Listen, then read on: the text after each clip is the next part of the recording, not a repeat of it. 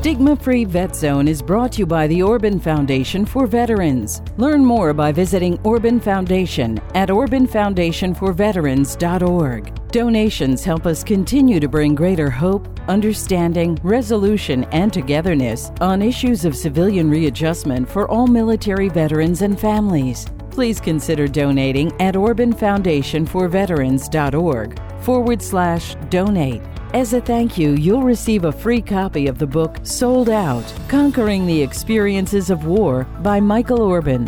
Receive your free copy by donating at orbanfoundationforveterans.org/donate. It's quite an amazing culture of, we say they're kind of a Buddhist culture, but that's not entirely true, because Buddhism is only approximately 25% of the culture. I mean, it's so dominant. Everybody in Vietnam honors the Lady Buddha, Guan Yin. They call her Quan Nam, and she is statues of her everywhere. And it doesn't matter if you're Catholic or whatever, you always honor her and pray to her. So it's not necessarily a Buddhist thing, but it's a cultural thing. Welcome to the Stigma-Free Vet Zone podcast.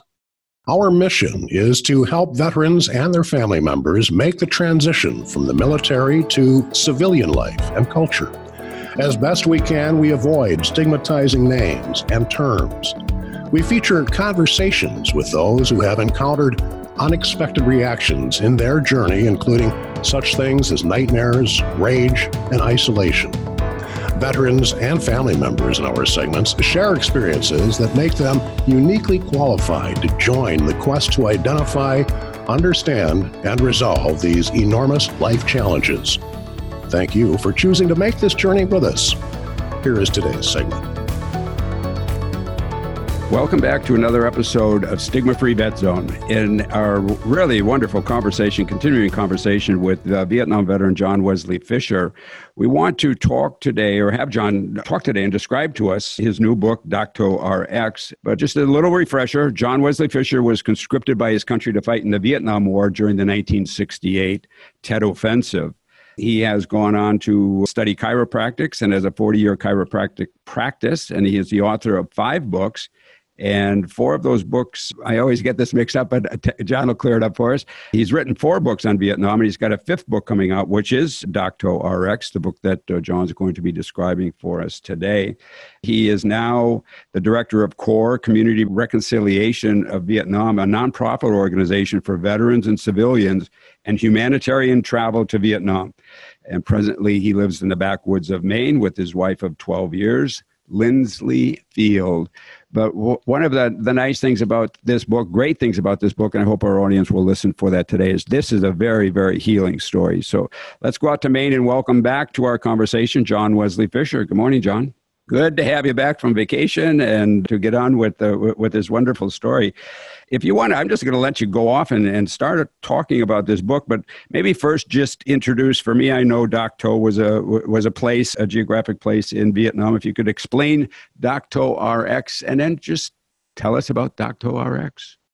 Well, you've seen RX. It is used for prescription writing by the medical profession, but it's also it means remedy in Greek, and it's not necessarily a script, but it can be advice. And I used it as a to say that Docto was going to become a remedy for me. At least I was hoping that it would. I have been back to Vietnam 8 times by the time I did this particular trip. Most of the time it was facilitating groups of veterans and civilians that I take back to do humanitarian and veteran healing work. But this particular trip was kind of spontaneous, and it was a 6-week solo adventure that I had planned. And my usual guide in Vietnam would not be available for me except for a short time. Maybe the first week I actually stayed with him. The rest of the time I was on my own to find my own guides and or actually solo it. So it was quite interesting because when you travel in Vietnam, a guide is very, very helpful. The language is very difficult. And just ordering food and getting around and asking for directions and this or that, getting a hotels, everything is so complicated. So having a guide was usually imperative, but on this trip it wasn't for me because I was solo, and it was quite amazing. I went all the way first down, after spending a week in Saigon, I went down through the Mekong Delta for another week. Then I took a flight up to the Central Highlands in Pleiku. And this is the area where I served with the 4th Infantry Division, 2 Corps during the Vietnam War. And it's mostly jungled mountains in the Central Highlands, very thick triple canopy mountains that we have to climb through the jungles. And Dak To was a village up there that, had significant meaning. There was a huge battle there during the first wave of the Tet Offensive. I was not there during that first wave. The second wave, which was the most intense wave of the Tet Offensive, began in May, and that's when I arrived in Vietnam. More people were killed in May of 1968 in Vietnam, more American soldiers, I should say, more names on the wall from that area, that time, than any other month during the whole 10 years that we were involved in that war. And I arrived there just at the time when all that was coming down. And it was a pretty hairy experience. We were up in the Dak To area most of that time, but later in my tour, I was back up there again and did a lot of humping. I worked as an RTO, radio telephone operator, for a forward observer. And we were with the artillery, but yet we were not on the artillery hills. We were out in the front with the infantry, calling in artillery for them. And it was quite a heavy experience. A lot of times we were on our own, and I just had to get back up in there and see what it's like. I've been back to Vietnam so many times. I've learned all about the beautiful culture and the people and everything, stories that we can share, but I never had a chance, not being solo, to get up and do a backpacking trip up into these mountains. Who would want to do that? Well, I don't know why. I did. And everybody I've talked to said, ask that question. I just had to do this. And being back there so many different times and not being able to do that, I knew that this trip was very important for me. I never intended to write a book about it, by the way. I did journal it the whole time. And then a couple of years back, I took a cross-country trip in my slide-in camper in my truck. And I did a 6-week trip across the country. I live in Maine now with my wife and my daughter in California. I wanted to go have Thanksgiving with her and my granddaughter. And so I took off on this trip, and I thought, wow, these travel logs on some of these cross-country trips are just amazing. And I thought, well, maybe I should. My brother said, maybe you should write one, because I kind of explained it to him as being a kind of a spiritual experience for me to travel alone, driving across the country. And I thought about that, and I thought, well, wait a minute, that would be all right. But a lot of people have done that. But how many people have written the book? And maybe this is the one way that I can bring this trip back and share it with other people about a solo trip to Vietnam. And so that's how I got started doing that one. We are speaking with John Wesley Fisher as a forward observer and a radio transmitting officer in May primarily, but during the 1968 Tet Offensive in Vietnam. And he is recounting for us his return to Vietnam. And one of the things that you mentioned, I'm not sure if it was in your book or in our conversation, Sean, and I have read your book, and I describe your book as a healing experience. But you refer to it as a veteran returns to the land of his nightmares. And it's very courageous, but just a little bit of the background. You'd also, by this time, been to Australia, New Zealand, South America, I believe, Central America. So you weren't as apprehensive about traveling alone as you might have been. But also, one of the things that I noticed in being to Vietnam as young men at 18, 19, 20 years old, it made the world a lot smaller, and it made the world a lot more accessible. Before I went to Vietnam was the other side of the world, which was too far for anybody to travel. So the world became a lot smaller and accessible for us. But I want to share this real quick, and just for the veterans in our audience who would be listening to this. And I explained this to John. When I left Benoit, I remember flying out and leaving the tarmac on a 707 American Airlines and looking down, and Vietnam was just nothing but a field of craters. And I remember thinking to myself very profoundly, how does anything survive down there? And for 50 years, my memories of Vietnam were nothing but that ground covered in bomb craters and just the jungle where we fought. I had never thought of it as having people that had cultures, that had religions, that there was geography, geology, all of the wonderful things that John will be describing in his book. So pay attention to this when John mentions some of these things, because the book, whether you decide or like to go back to Vietnam or not, this book provides some very, very strong healing for me, in particular, the 50 years of those memories of that country just being bomb craters. So take it over, John. Well, I saw the same things when I left, and I thought, there's no way in the world I'm ever coming back to this place. And I'll tell you what, I started doing some counseling back in the 90s, late 90s, and I started journaling, and I shared my journaling notes with my therapist, and she said, you need to write a book about all this.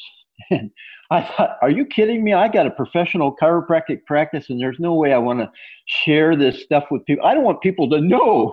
I was still hiding. I was still in a hiding mode about being a Vietnam veteran. We didn't really necessarily have a great reception coming home, and you couldn't put Vietnam on your resume and you wouldn't get a job if you did that. So I never really said anything to anybody. And I had Vietnam veteran patients and everything, but I still didn't. And I thought, write a book. How am I going to do that? And I decided to write a novel. And of course, the novel encompassed many of my stories. And consequently, people figured out that I was a Vietnam vet. When I finished, one of my friends said, well, what are you going to do now? And I said, I have no idea. Well, this friend just happened to be a Vietnamese man. He was educated in Canada. He left Vietnam in 1973, before the Vietnam War was officially over for Vietnam. And he got a scholarship to go to school in Canada, and now was working at the Energy Research Lab in Golden, Colorado, where my practice was. And he said, well, why don't you go back to Vietnam? He said, I haven't been back either. I'll go with you. And so we had it all planned out, but yet somehow, some way, he secured a different job before we could go. And he was not going to get any vacation time. And so I decided, well, there's no way. I told him there's no way I can go back there. But when I finally decided that I could go back there, I did a lot of research on flights and everything. And when he told me he couldn't go, I was so disappointed. And I was surprised at myself. How could you be disappointed about not being able to go back to Vietnam? But I was. And so I went online and I started looking around. And I found a vet group out of Tucson, Arizona that was going back to Vietnam.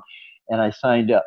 And so, I was so enamored with how wonderful and beautiful the country was. Now, this is 17 years ago, and it's still healing from the war to some degree, but every year it's less and less noticeable that there was a war in the area. And in 2003, there were still some bomb craters around and so forth, but it was really an amazing experience. So much so that I became a member of the board of directors for the group. It was called Tours of Peace, no longer in operation out of Tucson, Arizona. And I said, one of my projects I'd like to do, being on the board here, is to organize a trip for veterans going back to Vietnam that have already been back once before.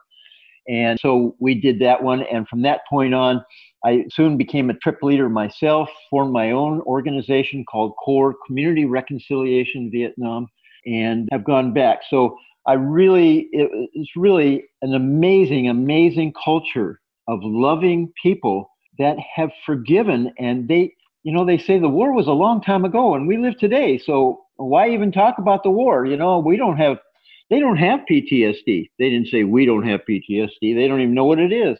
And so my veterans that go back with me, that I take them on the trip, are just blown away. And every opportunity I get, I hook them up with former enemy veterans, and so we can sit around and chat and talk. And it is just an amazing, amazing experience.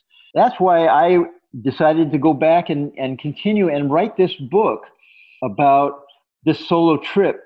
And it has ups and downs. I traveled solo, so I didn't have the convenience of a guide arranging buses and trains and planes and everything for me. I had to do that all myself, and I ended up in some pretty precarious situations, but it was all good experience, good fun, and just meeting and finding out more about this culture, the beauty of Vietnam, all the way from the northern border with China to the southern border with the Gulf of Thailand and bordering up with Cambodia.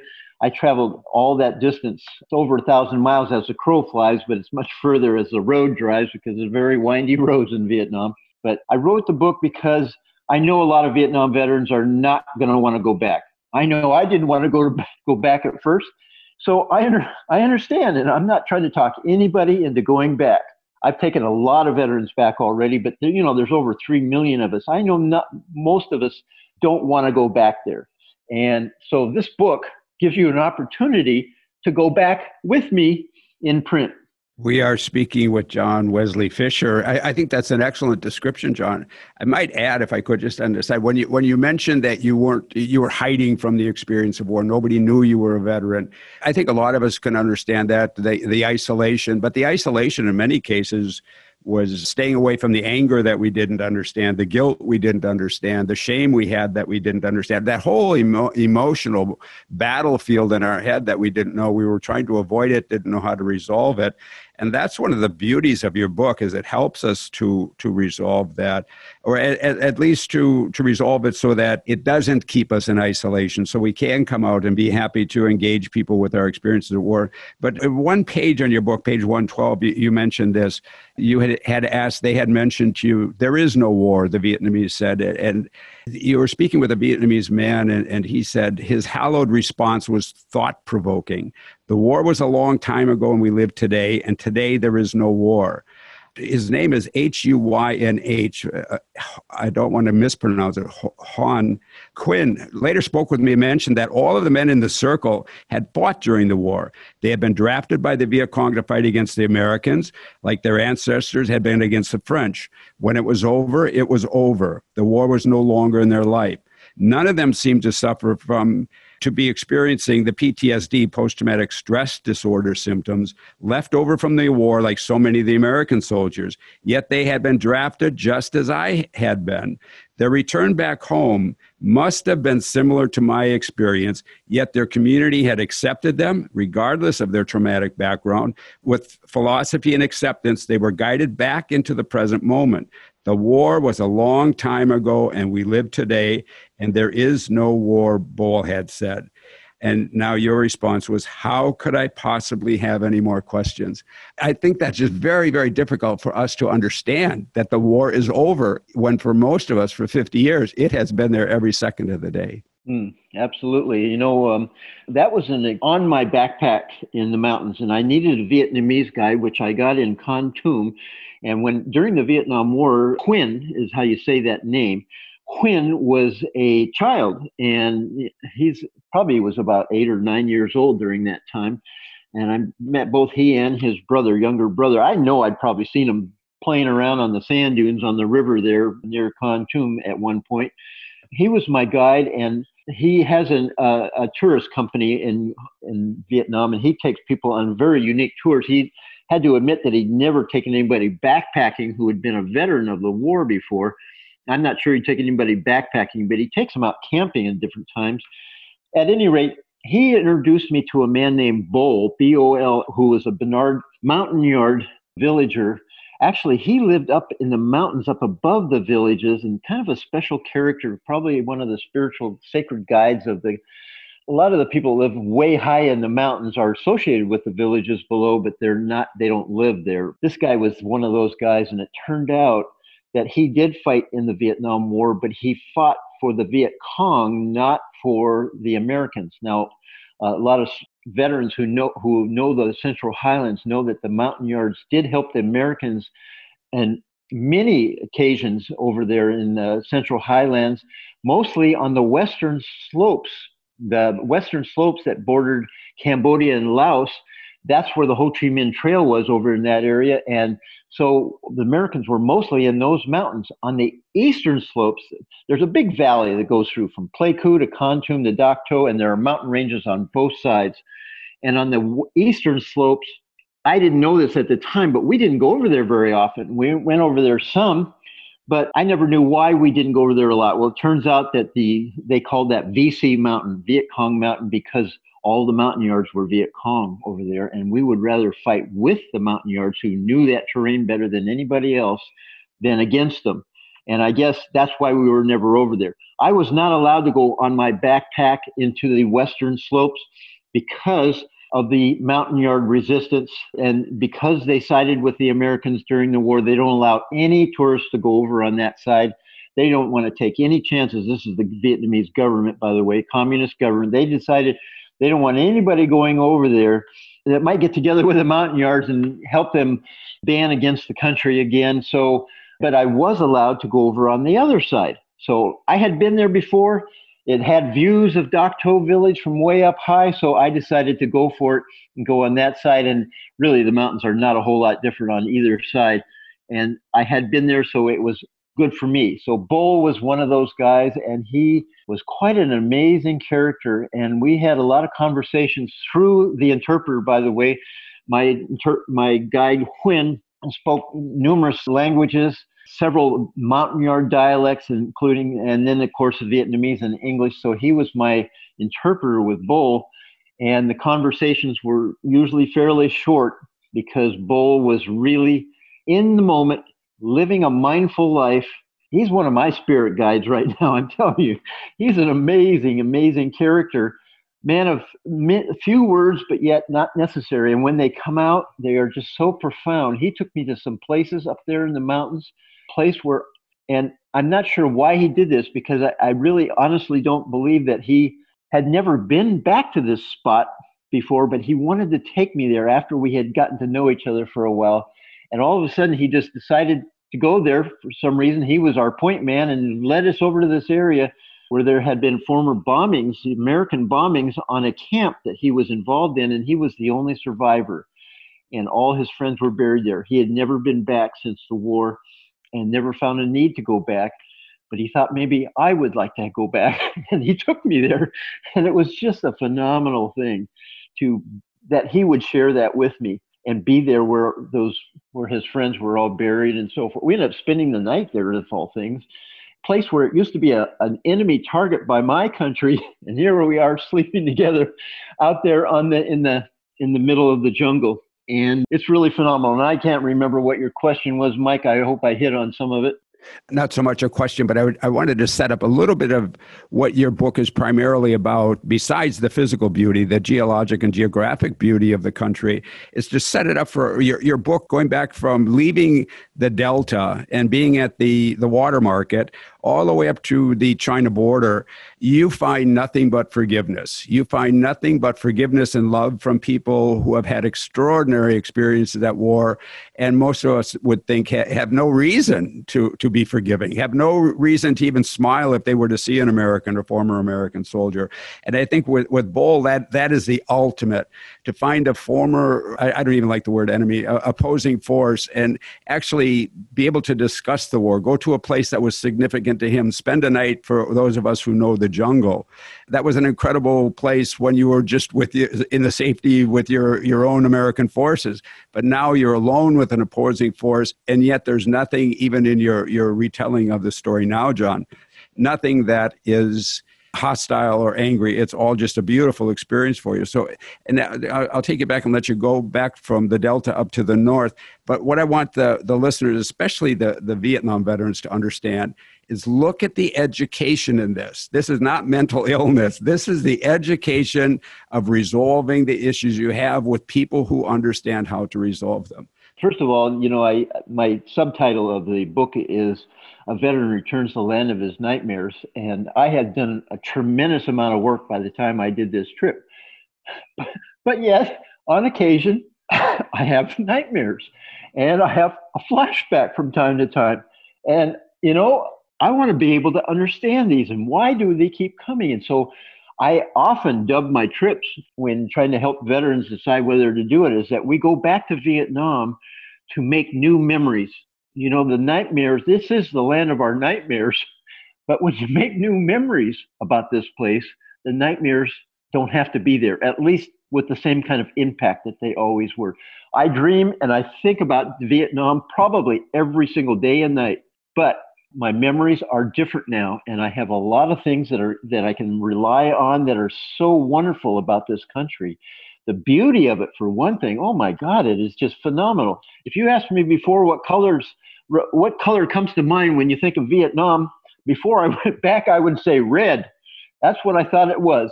But now it is beautiful green, the greenest green you've ever seen. And when you're up in the Central Highlands and up in some of the mountains higher, even up in the Sapa northern mountains in northern Vietnam, north of Hanoi, up by the Chinese border, the sky is as blue as I remember in Colorado with high altitude. It is just a phenomenal scene there. And the oceans are beautiful. We often take people to Ha Long Bay, which is beautiful crystal formations in the middle of the bay. I've now been through some of the caves in the central part of Vietnam on this trip. The largest cave in the world is there, Song Dong Cave. And I never went into that. It wasn't open to the public when I was there, but the third largest cave in the world is still there. And so there's some beautiful, beautiful things to see and enjoy in Vietnam. I mean, it's unlimited as to the different types of terrain that you can experience over there. So I traveled all the way up after the Central Highlands. I kept going. I went to Da Nang area, and I have some friends that live in Hoi An there, and I spent a week there and just immersed myself, rented a motorbike and traveled all over the place around that area, immersed myself in the culture and the beauty of it and the spirituality. I mean, a lot of Buddhist statues all around and monasteries. I have taken people there are two monasteries that come to mind. One I visited on this particular solo trip, which was Marble Mountain close to Da Nang, in between Da Nang and Hoi An. And a lot of people don't know, but during the war, that this was a VC hospital inside of the Marble Mountain. And I took a guy who was on a gun crew on an Air Force base that used to shoot mortar rounds toward this mountain. VC would come out at night and shoot defense targets towards the base, and they would return fire. And when they returned fire, they created a lot of holes inside of this beautiful area, this beautiful cave. And it was a hospital, and nobody knew it was a hospital. Of course, it would be a terrible thing to shoot at a hospital, but he was doing it, and he could not believe when he went inside of there. We held a ceremony for him and did some really cool things to help him come to peace with it all.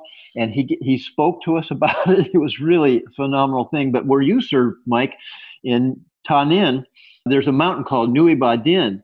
And we had American soldiers on the very top, special forces on the top of this mountain. We had forces all around the bottom and in different areas around the mountain, within distance. But right smack dab in the middle of that mountain was a Buddhist monastery, and nobody really knew that during the war. And that Buddhist monastery is a place you can go visit now. And they were praying for us all the time during that war. The most phenomenal thing. And these are some of the things that when you discover it, when you go back to travel, it's mind-blowing. It's just really phenomenal. After the central part, I went up to north of the former DMZ in Dung Hoi. And Dung Hoi is where they have all these magnificent caves. And I had read about Song Dong Cave, and I thought I wanted to go into it, and I didn't realize it wasn't open for tourists. Only National Geographic scientists and so forth were going in there at that point. And now it's open, but I did get to go into some caves and beautiful mountain areas, limestone formations and so forth. And the caves are just loaded. I've been in Carlsbad Cavern. These caves are just, Carlsbad Cavern doesn't even touch it. These are huge, huge limestone formations inside of these caves, stalagmites and so forth. And oh gosh, it was really a beautiful experience. And then I busted from there up to Hanoi. And in Hanoi, I was able to be there right at the right time for the celebration of Tet. And that was Tet 2012. And it was the year of the dragon. And actually, it was the year of the super dragon. Every 5 years, every 5 cycles of I hope I get that right, 5 cycles of the zodiac calendar, which there are 12 different zodiac signs for every year. And then every 12 years, it starts over again. And this was the 5th cycle, so they call it the super dragon. And here I am visiting, and I have a niece in Hanoi. She has adopted me as niece. We became really good friends when she was a college student. And she invited me to her home village for Tet. I was the first white man ever to walk through the streets, I shouldn't say streets, the paths, the trails of this village, let alone be the first American. And I met all of her family. Everybody welcomed me. A lot of people to this day still talk about that time when that strange white man was in that village in 2012, Year of the Dragon. What did that mean? And they still are trying to place meaning onto that, my appearance in that village. She took me then on the morning of Tet to visit her grandpa. And her grandpa was a former Viet Minh soldier, actually fought at Dien Bien Phu, the last battle against the French in 1954, and was wounded severely. And so he did not return to fight against the Americans. But he has a really good friend named King, K-I-N-H is pronounced King. And he did fight against both the French and the Americans. And I met them both. Picture of me with them in the book. Wonderful, wonderful men. Unfortunately, Grandpa has passed on now, but I still get to visit with King when I go back. And quite an amazing experience seeing these weathered veterans that fought way longer than I did. I mean, King fought against the French and then 10 years against the Americans. Come on. What? Here we are complaining about 1 year of service in Vietnam and how this PTSD that we have. And these guys don't have a hint of it. And they were fighting in war. Sure, they were defending their country and so forth, but war is war. It's ugly. It's horrible. It's bloody. It's gooey. And it's barbaric. And it's just not, it's inhumane. And God darn it, these guys are amazing, laughing all the time, and we're making jokes about fighting in the war. And he would say, "Oh, I remember those helicopters coming around. They caused havoc on us and always chased us all around." And I said, "Yeah, I used to have to jump out of those things almost on a daily basis and then hit the ground and have to avoid you shooting at me." And we would laugh and laugh. Oh, boy, it was quite an amazing experience being with these two men. And we were having a party at the time. It was a Tet gathering with all kinds of family and everything. People listening to our conversation, of course, being translated by Quinn and laughing. And it was phenomenal. It was really a neat thing. Let me ask you this, John. When we were over there, Tet Offensive, there was the Tet Offensive, but it's really a holiday. It's a holy day, I believe a holy day. But when we were there, the Tet always represented what you saw in 1968, the offensive, the battle, the war. None of us really know what is the Tet holiday? What is the Tet celebration? Maybe you could explain that quickly to us, because it's not about war. No. Tet is a national holiday. It goes right along with Chinese New Year, and it's Vietnamese New Year. They don't accept any of the Chinese lingo about it at all. They have their own. They even have some of their zodiac characters are even a little bit different. Like the rabbit is a cat, and the cow is a water buffalo. And anyway, it's a holiday that usually lasts several weeks. Sometimes it'll last a month, depending on your particular village and your family tradition. People travel all over the country. They'll travel miles to be there. Most American Vietnamese try to go home for Tet. If they can't, they still celebrate it here, just like if they were at home. And it doesn't matter what religion you are. It doesn't matter anything. Tet is a holiday, a Vietnamese holiday that goes on, and it's quite a celebration. And in 1968, the Vietnamese, they usually take the time off. And I say usually, they had all up until 1968, the war shut down and everybody went, very often the American soldiers went into base camp for a while and a stand down, and it was a time for rest and catch up. And the Vietnamese decided, this is an amazing opportunity to take advantage of our American. They're disadvantaged all along, even though they had so many more soldiers than we did. We had all the firepower with the helicopters, and our gun power and everything was just far superior to theirs. They decided to take advantage of everything being down and attack. And it didn't turn out too successful for them, except for a couple of things here, but they lost more men during that Tet of 1968, and that's including the whole year that Tet went on. May was the second phase and August was the third phase. May was the most severe phase, although we only know about the first phase because that was the one that was publicized and on TV every night. And it really started a lot of a lot of confusion in the U.S. and a lot of demonstrations began, and it became very nasty at home. I was over there. I had no idea what was going on at home, but Walter Cronkite was even over there, and he told how horrible it was, and probably the only journalist that's ever had enough guts to do that on TV. But at any rate, Tet That's what we think of when we think of the Tet celebration, but it's not that at all. If we would have read our history books, we would realize that the Vietnamese did this once before, and it was way back. I'm sorry, if I had my book in front of me, I would tell you the year and everything that had happened, but it was several centuries ago that the Vietnamese did a surprise attack on the Chinese and won a very strategic battle and ended a war against the Chinese during that time by attacking during the Tet, which was also Chinese New Year. And so when we think of Tet, we hear Tet. Oh, yeah, Tet, Vietnam Tet. We think of 1968 and how horrible it was. But there have been so many Tets since then and so many Tets before then that have been pure ceremony and pure joy. It's a special holiday.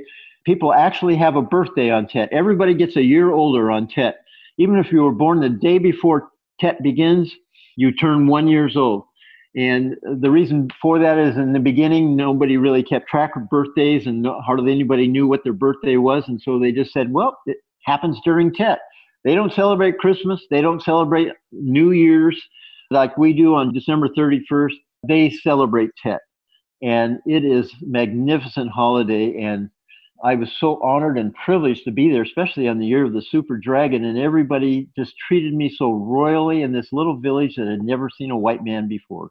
We're speaking with John Wesley Fisher, describing some of the experiences that are in his book, Docto RX. And one of the things, going back to this acceptance that you met from the people, not just former soldiers, but you tell a magnificent story about a woman in her 90s. I believe, again, I'll be careful trying to pronounce her name, Madam Ha Tai Koi. She was in her mid-90s, and she had lost almost her entire family, was annihilated during the war. And I hope I have the right person here, as I remember reading in your book. Maybe you can explain that. But in the end, I'll just give the final statement, and you can lead up to it and just tell her the love and forgiveness. And I really want our audience to under love and forgiveness, because forgiveness is something, believe it or not, that the mental health profession shies away from that whole thing of forgiveness. So, but this is really an important story. And at the end, she goes on to say that she told me that she thought she was supposed to make it, in other words, survive, so she could welcome American soldiers back to the scene and help them heal from the dishonor. What a blessing to know her. I mentioned that before, but maybe you could just touch on how important that was, because in your experience, in our conversations, John, you had mentioned how many times in your life it really wasn't the direct cause of death that had affected you, but as an artillery forward observer, the indirect fire, it was only in your imagination what the numbers were of destruction that you had caused. Right. This is Madame, and important women are called Madame in Vietnam, and that's something they learned from the French, I suppose.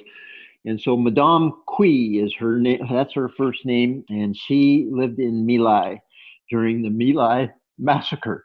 In 1967, there was a horrible situation that went on, and a whole platoon marched into, not only marched, but flew in with helicopters and really exaggerated forces on this little village to attack VC, what was suspected as VC occupancy. And they ended up going in there and genocide the whole village. Over 500 people were killed. Madame Quy was pregnant. She had two young children at home and a mother. Her husband and older son, who was about 15 at the time, were out in the rice paddies working when the troops came marching in, and they just decimated the whole place, set it on fire, raped many of the women, lined up a lot of the villagers in front of this ditch, which still is there today, and just open fired on them, machine gun fired on them, and killing most everybody in the village. Madame Quy was nicked in the shoulder, not nicked, she's got a nice scar there. She was hit hard in the shoulder and fell back into the ditch while other bodies were falling in on top of her. And she played dead in there because she feared that if they saw her move, they would shoot at her again. And she played dead and survived. Her two young children were killed. Her mother was killed. Her son, out in the rice paddy as the choppers were flying out of the village, was shot. And he was shot all on his right side. His eye was hit, his arm, he has a stub for an arm, a stub for a leg, and all on that side of his body, and barely survived. Husband came home from that day at work and saw what had happened, and within a year he died of heartbreak. But Madame Cui continued to live and had this baby even, and baby has had a baby of herself. She has a grandchild from this baby now. Her son also has grandchildren for her. So she has many things to be grateful for, she says. I said, how can you be so welcoming and warming to me when my country came in here and decimated your village? And she said, I have many things to be grateful for. I have grandchildren. I have 2 children. And I survived this war so that I could be here when you come back. And I could help you with the dishonor of what happened in my village. I say dishonor at My Lai. I think everybody would agree that was kind of a horrible, disgraceful event.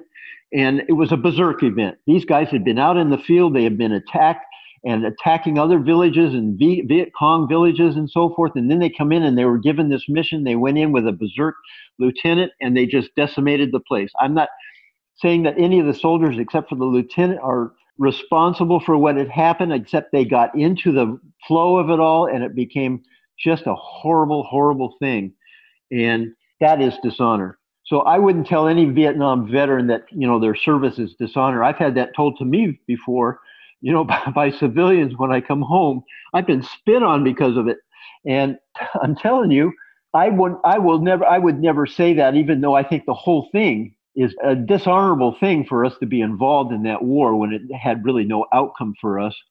But yet at the same time, we were all young and drafted and conscripted into this scene, and we didn't know what the heck was going on. I certainly didn't. And not that everybody was drafted. A lot of people joined, but still, we didn't really understand what was going on. We went over there to serve our country, supposedly. And I think anything but that happened. I believe now that the work that you and I are doing, Mike, to working with veterans and helping them with surviving this war, is more service to our country than we ever did during the war. I would agree 100%. Absolutely. And it's really not about, again, it's difficult for me. It's not about mental illness. It's about educating ourselves on the reactions we had from that experience and how do we resolve them and accept them. But let me go back, because we're getting down to the end of our hour, John, and go back. The overall theme of your book is so wonderful, because you're in the country where all of this decimation took place, and these people are forgiving. When we left and flew out of the tarmacs of the different airports and went home, we thought the war was behind us. And yet the place of the war is peaceful, and we brought all the war home in our souls and in our minds, and that turmoil has lasted with us in this country for 50 years. So going back again, just share again the overall sense of how these people from the Delta all the way to the northern border were accepting, forgiving, loving, had put the war behind them, and how beneficial that was to you. And on top of that, you saw the beauty. I don't know if you had mentioned the Minh Than Pagoda in Pleiku where you had served. Some of the beautiful, beautiful cultural experiences that you were shared with you on this trip that were healing for you.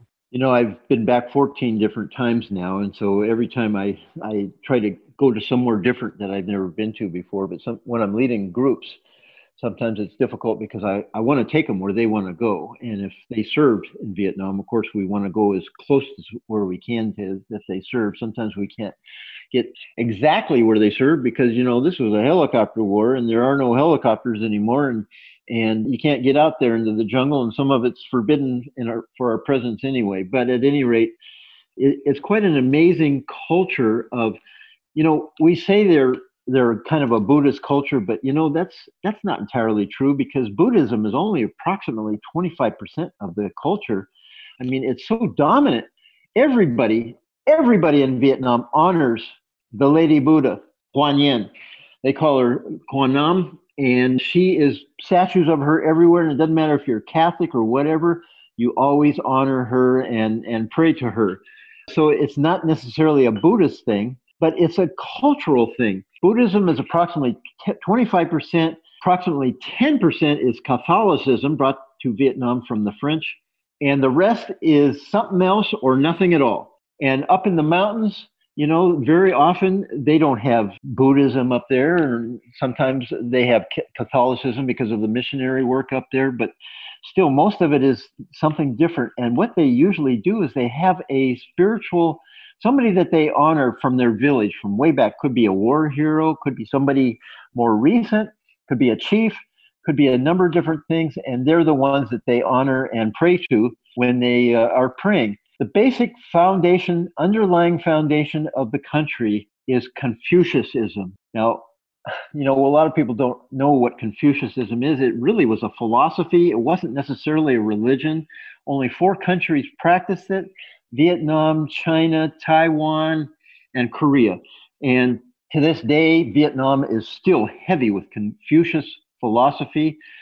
It has changed a lot. Vietnam has changed it. And actually, Ho Chi Minh is primarily responsible for a lot of this, to honor more of the female. And Confucianism was written a long time ago, in the time of Buddha. And so there's not a lot of female recognition in the philosophy. Vietnamese have changed it, and the women you go to visit a college in Vietnam, and I've spoken to a few. The majority of the students are women there now. And there's not that many men going to college, and it's really phenomenal. They're really becoming educated. They're honored. They're cherished, and they pray to the female Buddha and Mother Mary, and it's just really a beautiful place. And this Confucius philosophy is very mindful. It's very living in the moment. That's why they can forgive these things so much, because it's their basic philosophy. You talk to the majority of people in Vietnam about Confucianism, and they don't even know what it is. What? I've never heard of that. But they practice it, and it doesn't matter what their religion is. They all have an altar. They honor their elders. There's pictures of the elders and the family members up on the altar that have passed. They feed it, the altar. During Tet, they make a meal, put it on the altar. It's just a phenomenal thing to see this culture honoring in such a way, honoring their elders and the things that have happened in the past, but not reliving the past. That's very important to them. The past is a long time ago, and we live today. That's their motto. Everybody lives this motto, no matter who or what or their background or their religion is. They practice this Confucius-type philosophy. It's a phenomenal thing to see. And, as I say, they don't even know who Confucius was, but they practice this without falter. And everybody has an altar. Everybody has an altar that they honor their families. And this is just the love of this country, the love that they hold on to each other. They support each other. They live with each other. People come home from the war. I don't know about you, but I came home and really my family had moved to another state when I was in Vietnam. I came home, basically I was by myself, and I traveled around by myself. I traveled Australia and New Zealand. I was gone for a whole year. I didn't want to be in this country. It was such a strange land to me. It was so, everybody was so mean, and living in the past in Tet was a horrible thing to talk about, and the war and everything was, oh gosh, I just had to get my tail out of this country. And I went to Australia and New Zealand to do that. I traveled with a backpack and a surfboard, and I hitchhiked all over the country looking for surf. And that was basically what I did to get away from this wartime. And the Vietnamese can do that within their own communities. They don't have to do these kind of things. Not that I didn't enjoy it. It didn't change my life traveling. It really did. And I continue to travel. But the Vietnamese soldiers came home to a welcome and honor. And yes, some of them were screwed up, but their communities took them in and helped them come back into the present moment, and live now, because the war is over. John, let me add a little bit. Again, I've known your story, and I've known you for quite a few years, but more recently gotten to know you much better. Even though you came home and you went traveling, you have always had a philosophy that, yes, there were things wrong. You had the nightmares, you had the different reactions to war, but rather than to consider this a mental illness, you undertook to really educate yourself by traveling around the world, going out and seeing things, trying to figure out who you were and what these reactions you were having were. And I think that has been a very, very important part of your journey, is that you have gone out seeking these answers to your reactions to war with all you've seen in Vietnam and all you've seen in your travels around the world.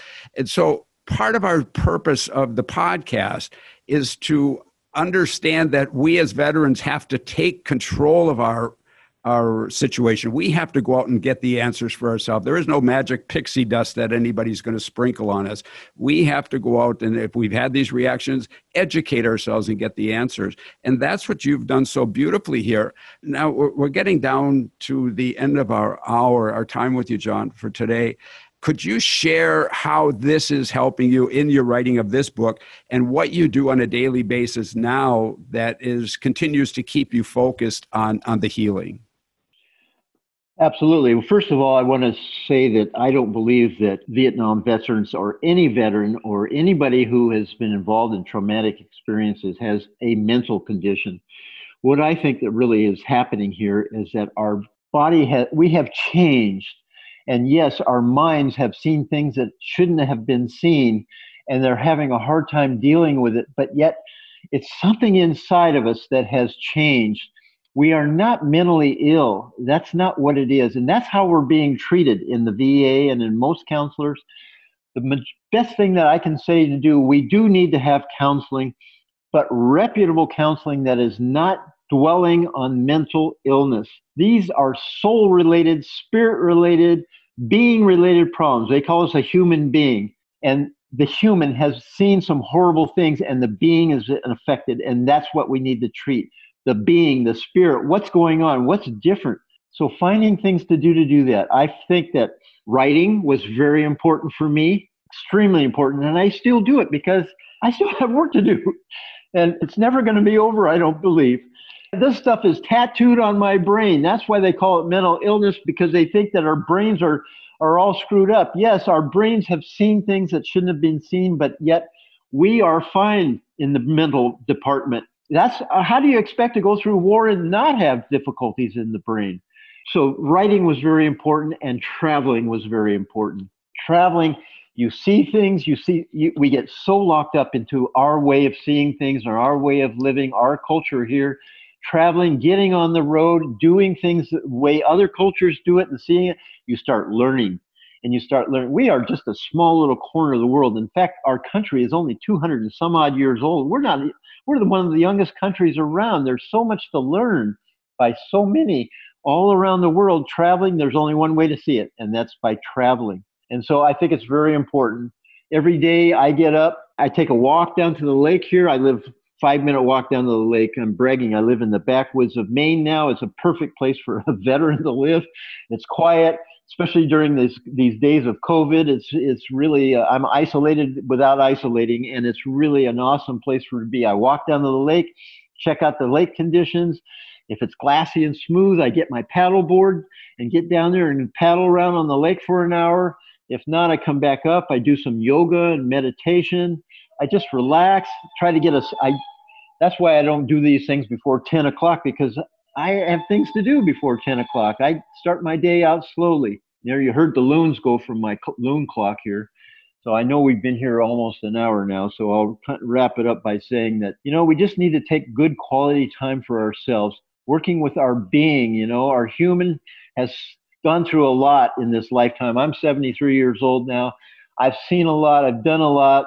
A lot of things have happened to me that I didn't count on, but yet I work on trying to keep my being in touch with my human, and so that I can continue on in this existence and want to be here. I mean, a lot of times in my life, I didn't want to be here anymore. I wanted to check out. Wished I could have. You also do something else I think is very important, John, and that's the difference. You have talked and written about your first two marriages that ended in divorce, but you speak now about the importance of recognizing the health of the family, your family, and you do go to the vet center for a little bit of counseling, that you stay in touch for the sake of your wife or for the inclusion of your wife, so that your family is also happy, which I think is something that a lot of us forgot to do. We thought it was all about us.